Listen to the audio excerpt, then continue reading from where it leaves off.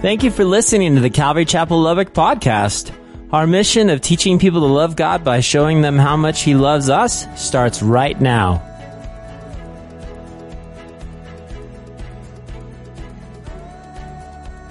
Church, have you ever seen, have you ever watched the TV series Law and Order?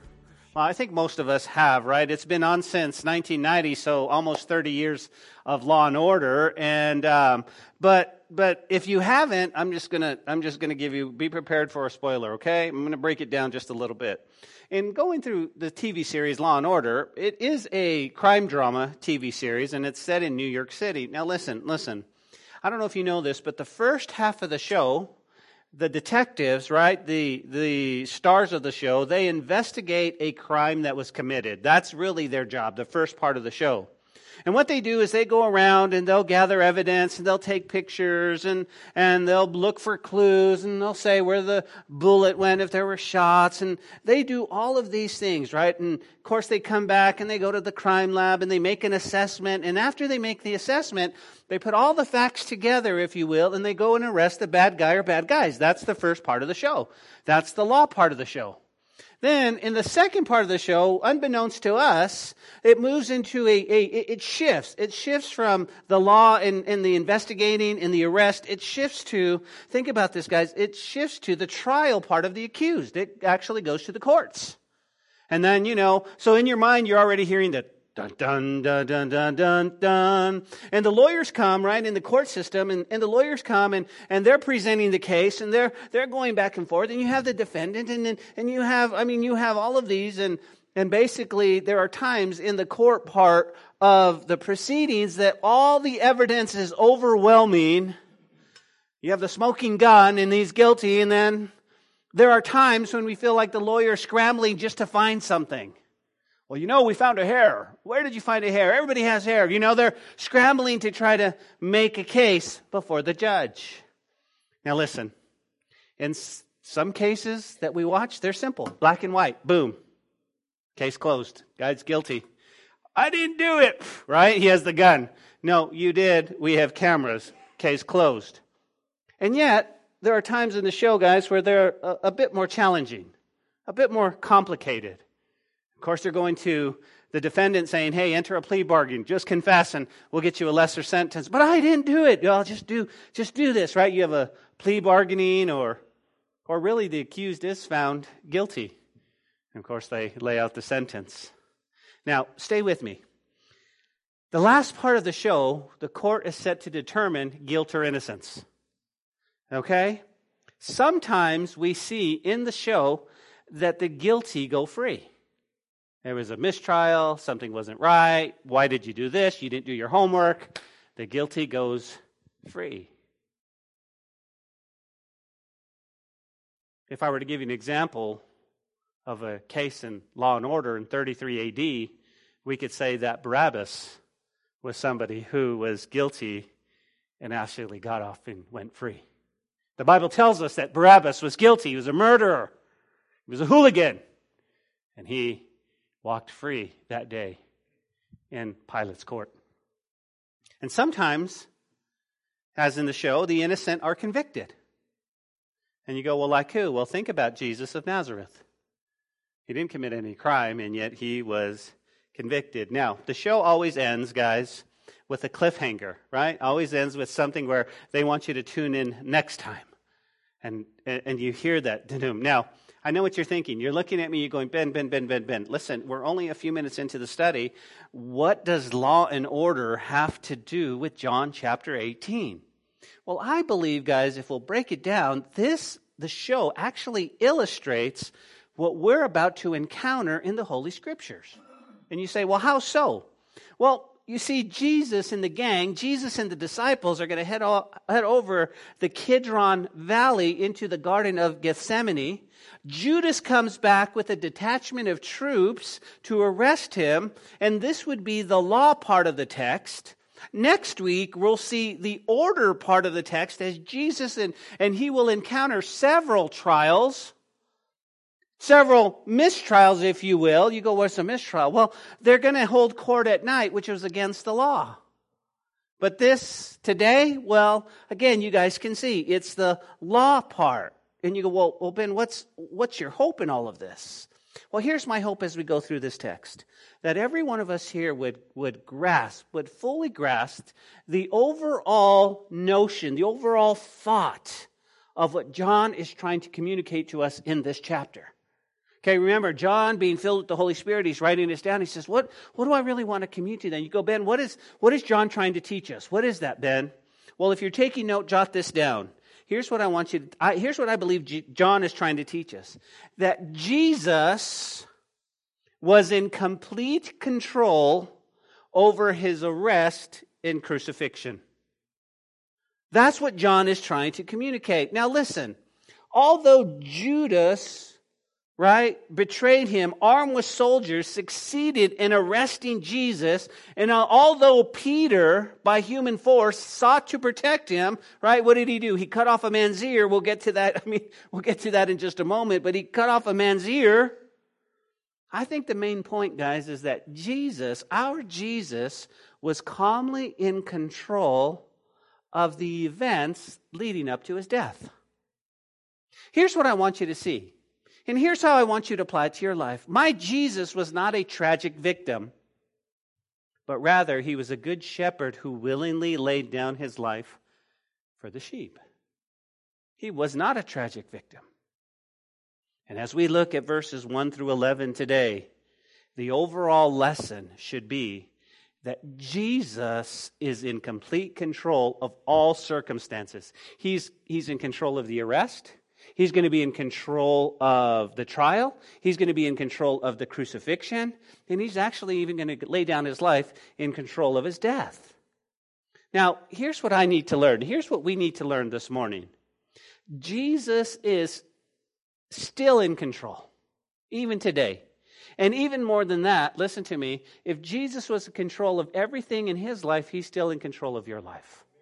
That really is what we need to grasp. See, the main application of the story is that since Jesus is Lord even over his death, you and I, we can trust him for our salvation. Can I get an amen? But here's what I want you to see. Guys, because Jesus is in control, we can trust him even when we go through trials. Because Jesus is in control, we can trust him even when we go through tribulations, even when there's a storm brewing. And let me even say this. If you're here today and you're a fully devoted follower of Jesus, you're a disciple, you can bet that you're going to be in a trial. You bet that there's a storm brewing. The closer we get to the return of Jesus Christ, the more intense the battle for Christians becomes. You can see that there are people that you would go, I can't believe he walked away from God. I can't believe what happened? He was on fire. And there's just these trials and these trials. Guys, the purpose of me telling you this is so that we can stand guard and be ready. Now's not the time to drop your game, if you will. Now's not the time to quit God. Now's not the time. Now's the time to step up and go, God, I even need you even more today because of the trials. But if Jesus is in control of all that's going on in John chapter 18, I believe we can trust him when we go through trials, tribulations, storms, including even facing our own death. Guys, he is in control. Now, remember where we left off 2 weeks ago, okay?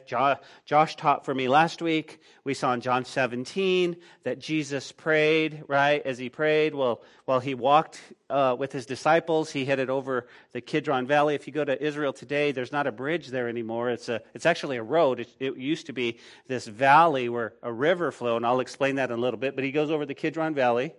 Okay, he's headed over to the Garden of Gethsemane, and he prays what we have is the longest recorded. Now, I say recorded because I believe Jesus prayed longer prayers that were not recorded, but he prays the longest recorded.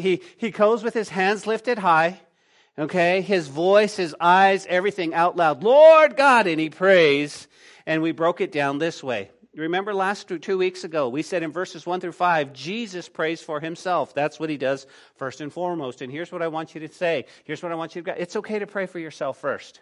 There are times we need to come confessing, God, I'm a mess. Please, before I can intercede for anybody, I need to be right with you. So it's okay. I don't want to pray for myself. I want to pray for other people. I don't want to be selfish. Well, Jesus prayed for himself first. Amen. The second part, guys, is verses 6 through 19. We see that Jesus prays for his disciples. He's going to pray for them. And then in verses 20 through 26, Jesus prays for us. All those who will believe, he's praying for you right there. I love the fact that even before I was thought of, even before I was born, Jesus was praying for me. You go, amen. You go, what did we learn? Well, we took 9 statements, guys, from the text, and we sought to apply them to our lives. And in doing so, we could or we should live the way that Jesus lived. Consider the following 9 statements real quick. We won't go into them so deep. You can get the podcast. But number one thing we learned is we glorify God in everything. We glorify God. Whatever you do, whatever you set your mind to, make sure you glorify God. That's the first statement. You want to live like Jesus, glorify God in everything. Number 2, we learned, guys, to finish the work that he has given you. Finish the work. And what I mean by that is be careful you're not looking at somebody else's race. You're not looking at somebody else's lane. Run in your lane, run your race. God has given you a work to finish. Finish that work. So many people, when they're running a race, they'll quit and they'll just run off the side. And God says, no, I want you to finish the race. Well, God, I don't think this race looks like this isn't how what? And God says, finish your race. Number 3, manifest his name in our daily life. Manifest, guys. What does manifest mean? Well, it means live so people know that God is alive. Live that way. That's what it should be. Manifest him in our everyday life. Manifest him. You go, okay, so live so that people know. Okay, I got this. How do I live like Jesus? He says, number 4, speak life into other people's lives. We're so good at speaking death. Well, let's speak life. Let's be encouragers. Let's love on people. And a lot of times, guys, the Lord says, speak life.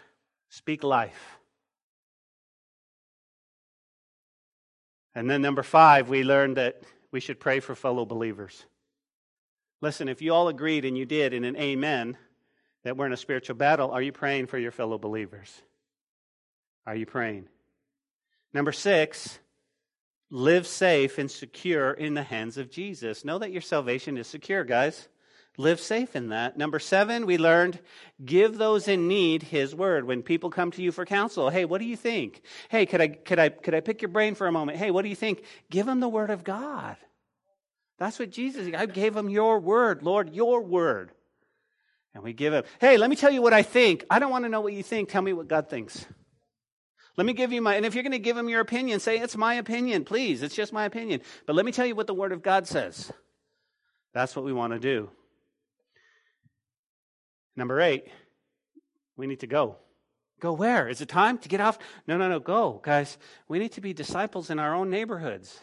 We need to be inviting people to know Jesus. We need to be inviting people into our home and loving them. We need to go, he says. Go ye into the world and make disciples of all peoples, baptizing them in the name of the Father, the Son, and the Holy Spirit. We need to go. Well, that's not my job, Ben. That's yours. No, God said it's our job. It's our job. And last, he said, let us declare his name to the world. Now, the word declare is more than manifest. Manifest is how I live. Declare means I'm going to tell you about Jesus. I'm going to tell you about the greatest gifts. Guys, we are so amazingly awesome when it comes to good news in every other area. If you're on your way to a department store and you find the greatest sale you've ever found, it's not very, you know what, you're like, boom, boom, boom, you got to come here. I just found this. Look, I got this coffee pot for $10. Oh my gosh, you got to get here. And we're good about good news everywhere else, are we not? And he says, declare it. Be good news about Jesus. When people look at your life, they go, tell me. I got to tell you about Jesus. You're all religious. No, it's not religion. I'm declaring his name to the world. That's what we learned 2 weeks ago. So today we pick up our story, guys, in verse 1 of chapter 18. And again, it starts off with the law's coming, right? The authorities are coming. If you will, in the slang of our day, the popo's coming. This is coming. It's happening. Look at verse 1. Verse 1 of chapter 18 says, when Jesus had spoken these words, he went out with the disciples over the brook Kidron, where there was a garden. And he went, and his disciples entered. Now, this is amazing, okay? So again, Jesus is praying. He's left the upper room. He's going over. There used to be a bridge over from the Temple Mount across, to the Kidron Valley. Now, here's what I want you to see. Back in Jesus' day, there was a bridge. Why was there a bridge? Because there would be several. It was this river, but the animal sacrifice, the blood, it would run through the Kidron Valley. And so as Jesus is walking over, guess what he is seeing? He's seeing water and blood flow, knowing that he's about to be crucified. He's seeing this. He knows what it means. He is the Lamb of God. And yet, one of the most major important points of the crucifixion is that when they stabbed him, guess what came out? Blood and water. You go, why was that? Because that proved to the world that he really did die and that he really did resurrect. Blood and water flowing down. Now, if you go there today, it's a street. It's a street. There's cars back and forth, and Eastern Gate's closed up. It's different, but in your mind, that would have been a river headed down that way. Now, Jesus and his disciples, they're going. He crosses over the brook, Kidron. Okay? Now, here's what we need to remember. I've been saying this for over a year. John's gospel gives us the snapshots of the deity of Jesus, not so much details. Why? Well, notice in verse 1, he doesn't say the Garden of Gethsemane. He doesn't point that out. Okay? He doesn't. All John says is, hey, we're going to a garden. We're going to a garden, right? Now, if we read Matthew, Mark, Luke, we know the place that Jesus is going is to Gethsemane. Okay? But if you're taking note, two interesting points that jump out of the text. You go, what are they? Number one, he says garden. He's talking about a garden. Okay? And what struck me is that if you're here on Wednesday nights, we've been talking about a garden. Okay? Genesis chapter 3, he says there was a garden. God had made this garden. It was the Garden of Eden, and it was so amazing and so beautiful, yet it was in the Garden of Eden that sin fractured the whole world. And the second thing that jumps out is that we know, based on the other Gospels, that it's Gethsemane. Gethsemane means oil press. Oil press. You go, okay, I think I got this. Now, for the sake of time, guys, we can't spend a whole lot of time in this, but it'd be great homework for you. But I want to chat for just a moment. I want to compare both gardens. Garden, Genesis chapter 3, and the garden that Jesus is going to in John 18. You go, what are they? Let me just give you a few, okay? In the Garden of Eden, here's what we discovered. We saw that Eve, who was she talking to? Well, she was talking to a snake. Well, who was a snake? Satan, okay? So in the Garden of Eden, we see Eve talking with Satan. In the Garden of Gethsemane, we see Jesus talking with the Father. He's not wasting his time on snakes. He's going straight to the Father. In the Garden of Eden, we saw Adam sin. He takes the forbidden fruit. In the Garden of Gethsemane, we see Jesus being crushed for that sin. In the Garden of Eden, guys, we know that the events took place during the day. In the Garden of Gethsemane, we know it was night. John tells us when they left the upper room, and it was night. In the Garden of Eden, we learn that Adam fell before Satan in sin. In the Garden of Gethsemane, in a little bit, we'll see the soldiers fall before Christ. In the Garden of Eden, we learn that Adam took the forbidden fruit from Eve's hand. In the Garden of Gethsemane, we'll see that Jesus take the cup from the Father's hand. In the Garden of Eden, we learned that God put an angel with a sword to keep Adam and Eve out of the garden, out of Eden. In the Garden of Gethsemane, we'll see Peter pull out a sword and cut off a man's ear. In the Garden of Eden, we saw Adam hiding from God. You guys remember that? In the Garden of Gethsemane, we'll see our Jesus not hide, but step up and say, I am He. He's not hiding. He's going to step up. The second point I want you to see is the beginning of the crushing of Jesus for the purest oil. Again, if you're taking note, put this somewhere in your Bible. Gethsemane means oil press. And remember how olives were crushed back in Jesus' day. You go, how were they, Ben? Well, how do you get oil from the olives? Well, in the ancient worlds, guys, the first thing they would do is beat the trees which caused the ripe olives to fall to the ground. That's the first thing they would do. Okay? And then they would gather them all and take them back to the press. Here's what we know, because we know the text. In a few short hours, they'll be beating Jesus. This is the beginning of the press, but we know they're going to beat him. And you go, well, what happens after that? Well, they gather the olives, guys. They take them back and they put them in a circular stone basin, which has a millstone that goes around it. Right?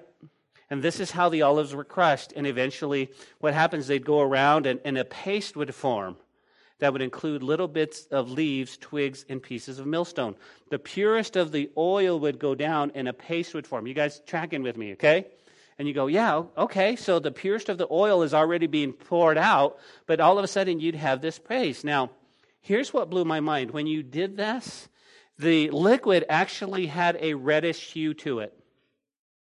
You go, what? Yeah, and this is what blew my mind. You go, why? Because in Luke's gospel, he says, and Jesus, where was he? In the garden, being in agony, he prayed more earnestly than his sweat became like great drops of blood falling down on the ground. I guess you could write in your Bible, you can't make this stuff up. This is real. This is God. You can't be like, hey, okay, so olives, Olive Garden, Jesus, red. I mean, this is real. And so right here, guys, right here, we see Jesus starting.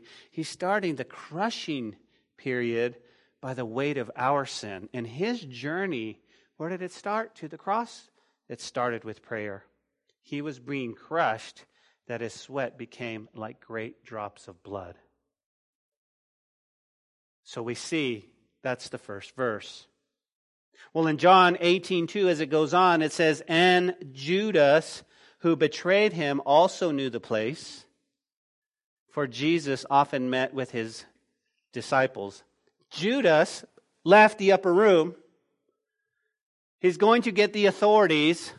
Here's what I want you to see. It says Judas knew where Jesus and the guys hang out. He'd gone there often. And what's he doing there? He's praying.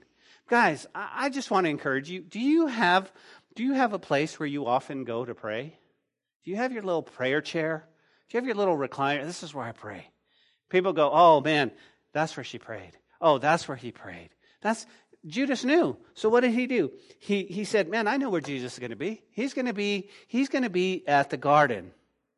Then Judas, notice what it says, then Judas, having received a detachment of troops and officers from the chief priests and Pharisees, came there with lanterns, torches, and weapons. Guys, if you have a pencil handy, circle the word for detachment of troops. Why? Because a detachment is normally 300 to 600 Roman soldiers. That's a lot of people, right? 300 to 600 Roman soldiers looking for one guy. He got a detachment. Now you got to remember, this is Passover, so Jerusalem would have been abuzz with people everywhere, and all of a sudden, here's where they're going, right? Well, you go, Ben, you mentioned night. How do you know it's by night? Well, notice they came with lanterns and torches. They want to see what's going on. Now, here's my thought. I wonder what the disciples thought, okay? Because last they saw of Judas, he was going, and they thought, well, maybe he's going to go buy more bread for the Passover. Maybe he's going to, I don't know what's happening. And here he comes with the popo. Here he comes with the authorities. And I mean, the guys are probably confused. They're going, what's going on? And then he comes up, guys, and he walks up to our Jesus, and he kisses him on the cheek, the Judas kiss, the kiss of betrayal. And he tells the guys earlier, right? Doesn't tell us here, but he says, the one whom I kiss, that's the one you want to get. You're going, wow. Wow. Verse 4 says, Jesus, therefore, knowing all things that would come upon him, went forward, and he said to them, whom are you seeking? Whom are you seeking? Don't you just love Jesus' heart? Don't you just love it? He steps up and asks. He steps up. He went forward. Why would he go forward? Well, if this was a man who was not in control of his own destiny, he would have stepped back and said, okay, guys, this is not going down. Hold on. No, he goes, hey,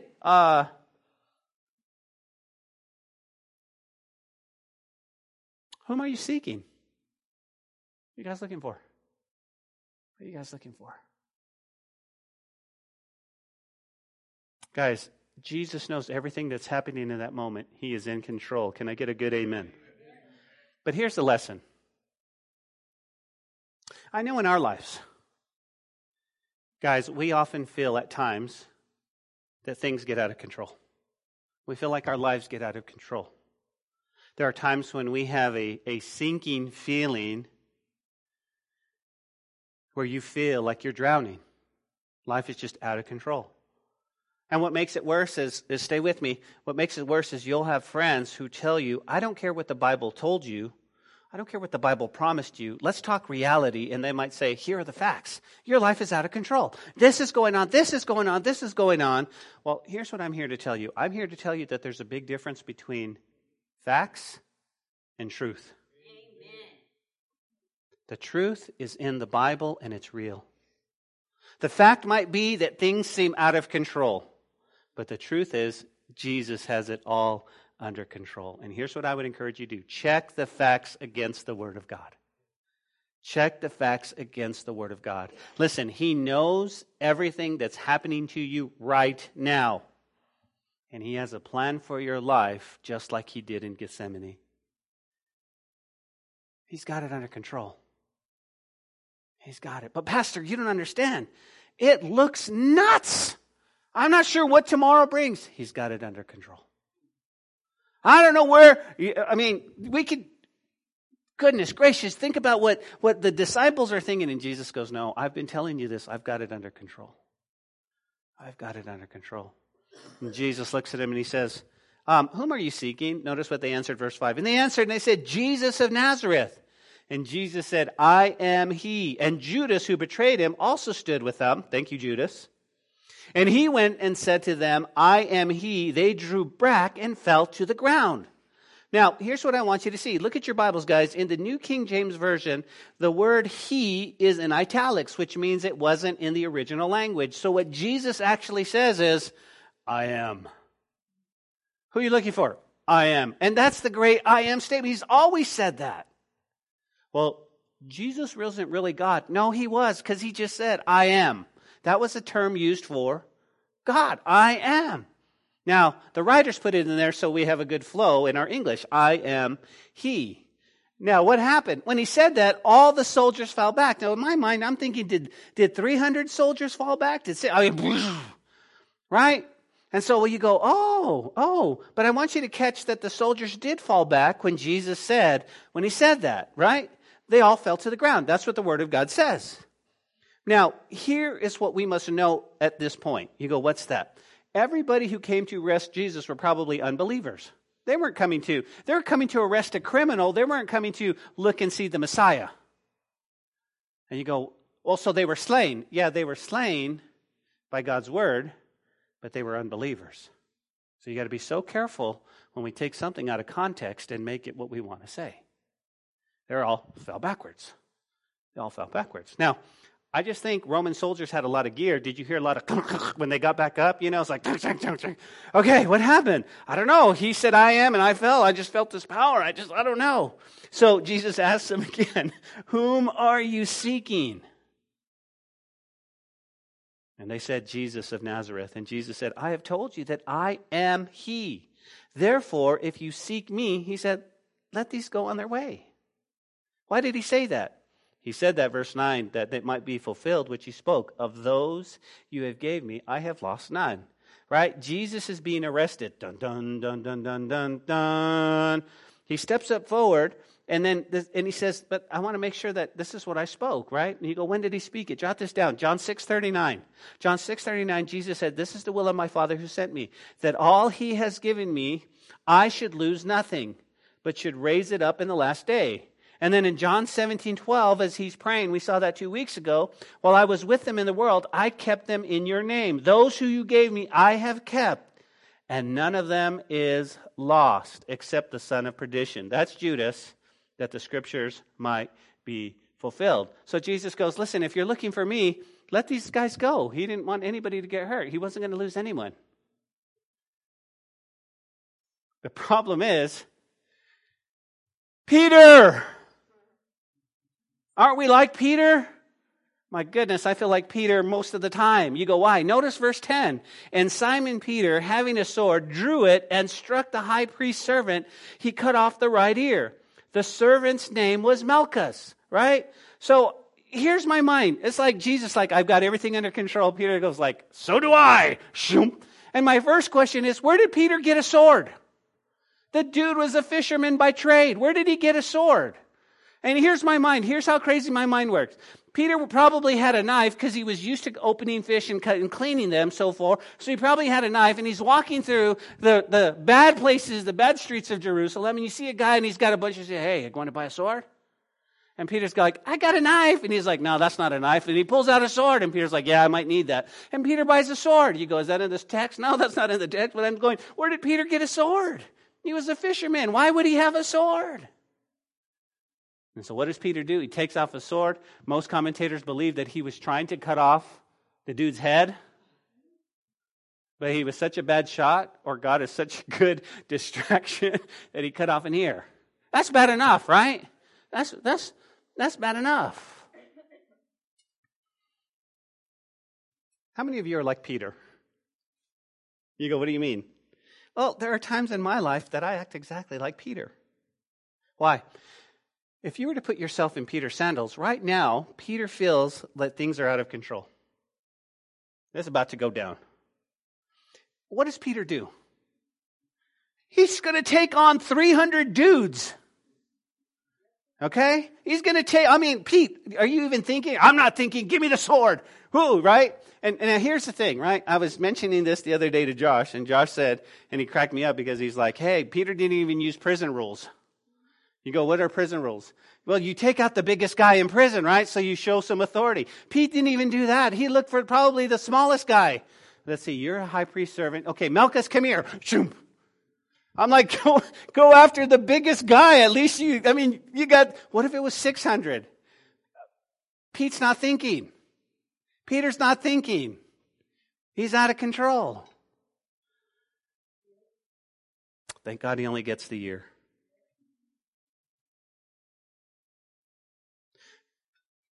Will you guys write this down? You go, what's this? When things seem out of control in my life, that's when I act in the flesh. That's what Peter did. When things seem out of control in my life, that's when I act in the flesh. That's what Peter does. Peter, you're going to take on 300 guys? Come on, Pete.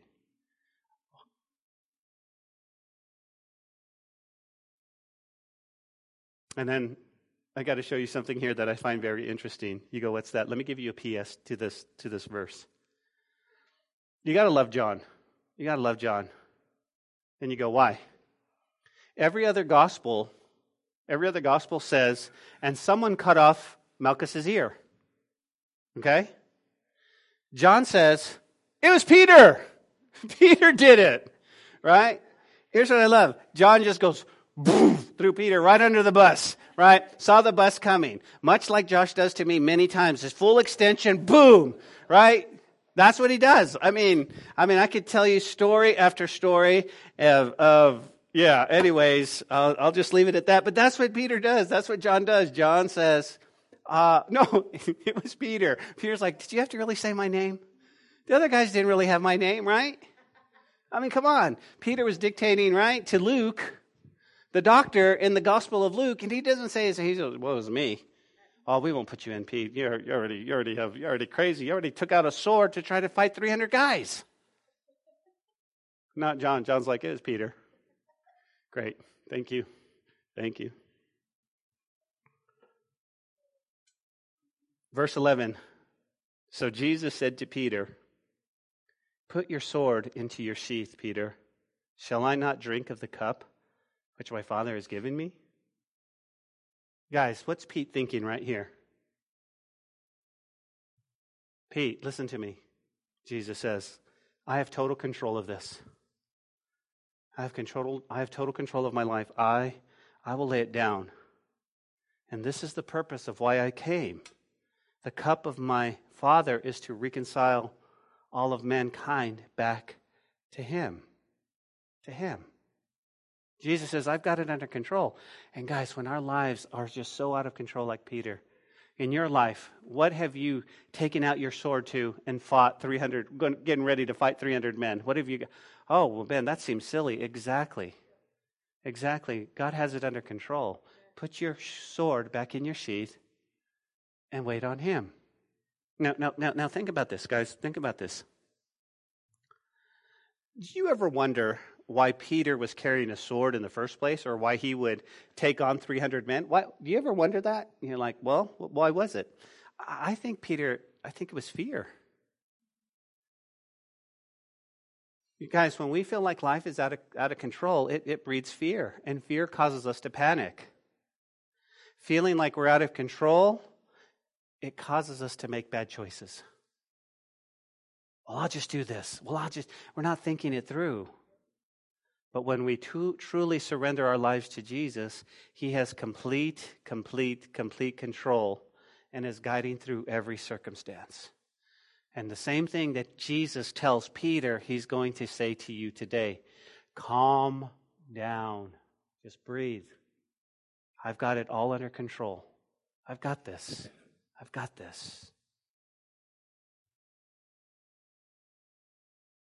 So let's close our Bible study this way, guys.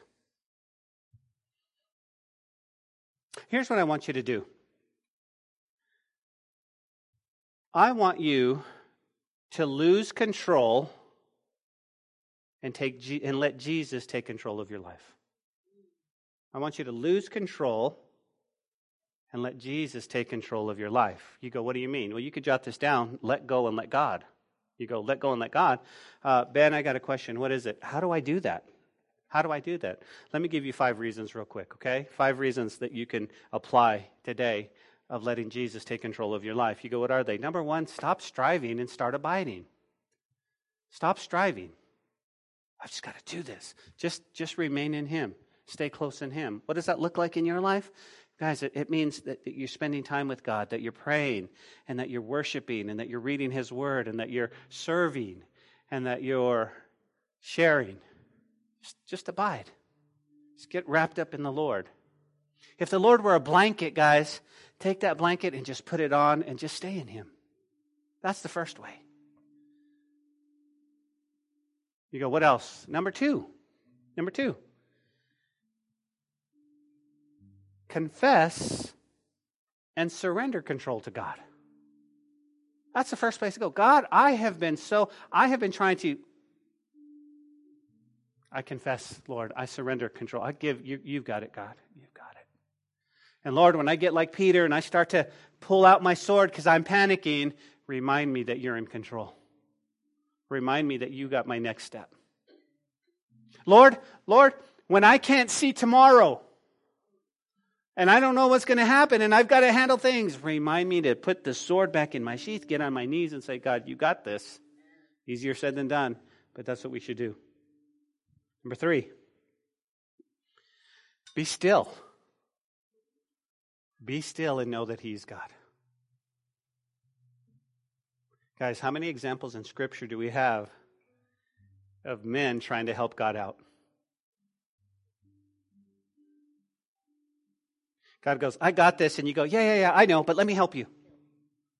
Yeah, let me know, but let me do my part.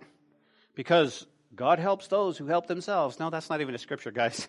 Be still and know he's God. What are you doing, sister? I'm just standing still. Why are you standing still? Because I'm just being still. Well, don't you think you should do something? I am doing something. I'm doing exactly what God wants me to do. I'm being still. Number 4, seek him while he may be found. Seek him. Have you ever gone looking for something which you really didn't care about? You just thought, I'm going to look for it. And you'll move a few papers, you'll move a few things, but you're really not. That's just looking for something. And then you get distracted. You know, there's golf on TV, so you're kind of looking, but then you're over here going, oh, I'm going to watch this. You're really just looking. Well, did you find what you were looking for? I don't care. Maybe it'd be, I don't know. It'll turn up. That's not what this means. This means go seeking for it. Leave no rock unturned seeking the Lord. Lord, what do you have for us? What do you have for us? God, what do you have for us? Lord, what do you have for us? Lord, what do you have for my family? God, what do you have for the future? What do you have for my kids? God, show me. God, protect my blind sides because I can't see. Help me, Lord. I can see in front of me, but this is my blind side. I can't. Go seeking God. Number 5, and this is the hardest one. You ready? Learn to trust the living God. Learn to trust. Why is it hard to learn to trust? Because the devil comes and says, God's failed you. He failed you. You prayed for this and it didn't come to pass. He failed you. And you go, oh, God never failed you. We need to learn to trust. We need to learn to trust the living God. So right now, my Jesus is arrested according to John. The law part of that is happening. Next week, we're going to see the order. We're going to see the trial. We're going to see this, and it's the most amazing thing, guys. We're going to see Jesus dropped into a pit while he waits for the trial. And in Israel, you can go into that pit where they dropped him. There's a hole in the ceiling, and I'm sure they were not very nice with my Jesus. To them, he's a common criminal. To them, they're searching for evidence. They don't have the evidence. He's innocent, but they're going to accuse him guilty. And they're going to drop him through a hole and probably pull him up so he can go to trial. And people are going to be screaming, this is not even right. This is not how we do things. And they're going to say, you be quiet. This needs to be done. This needs to be done so fast that by 9 o'clock in the morning, Jesus is on the cross.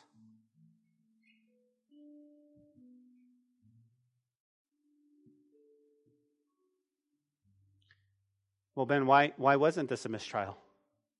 Why didn't somebody stand up and say, well, Jesus, you can go free. Sorry. It's because Jesus was under control and he knew that he had to lay down his life so that we could be set free. And when I think about that amazing grace, guys, when I think about all that Jesus has done for me, all I can do is shout hallelujah, amen, and worship the living God. Father, thank you for your word this morning and the truth in your word. Thank you for your great love. We love you, God. These things, confessing and being still and seeking you and learning to trust, Lord, I have trouble with all of those, but I know that you can help me through the power of your Holy Spirit. Help me to trust that you are God. Thank you, God, for your word today. Thank you for growing us, God, more like you. As we worship you now, Lord, we just praise you. We worship you. Thank you, Lord. It's in your beautiful name we pray. Amen and amen.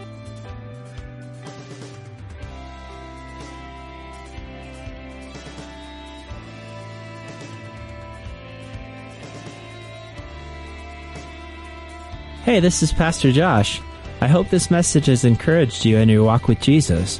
If it has, we would love to hear your story of how it has impacted you, or especially if you responded to the invitation to receive Jesus into your heart as your Lord and Savior. To get in touch or to receive more information, please contact us by phone at 806-799-2227 or send an email to calvarylubbock@hotmail.com. Again, that phone number is 806-799-2227. Also, if you want to partner with us financially to take the gospel to West Texas and the world, please click on the donate button on calvarychapellubbock.org. Thanks for listening to the podcast. May God richly bless you.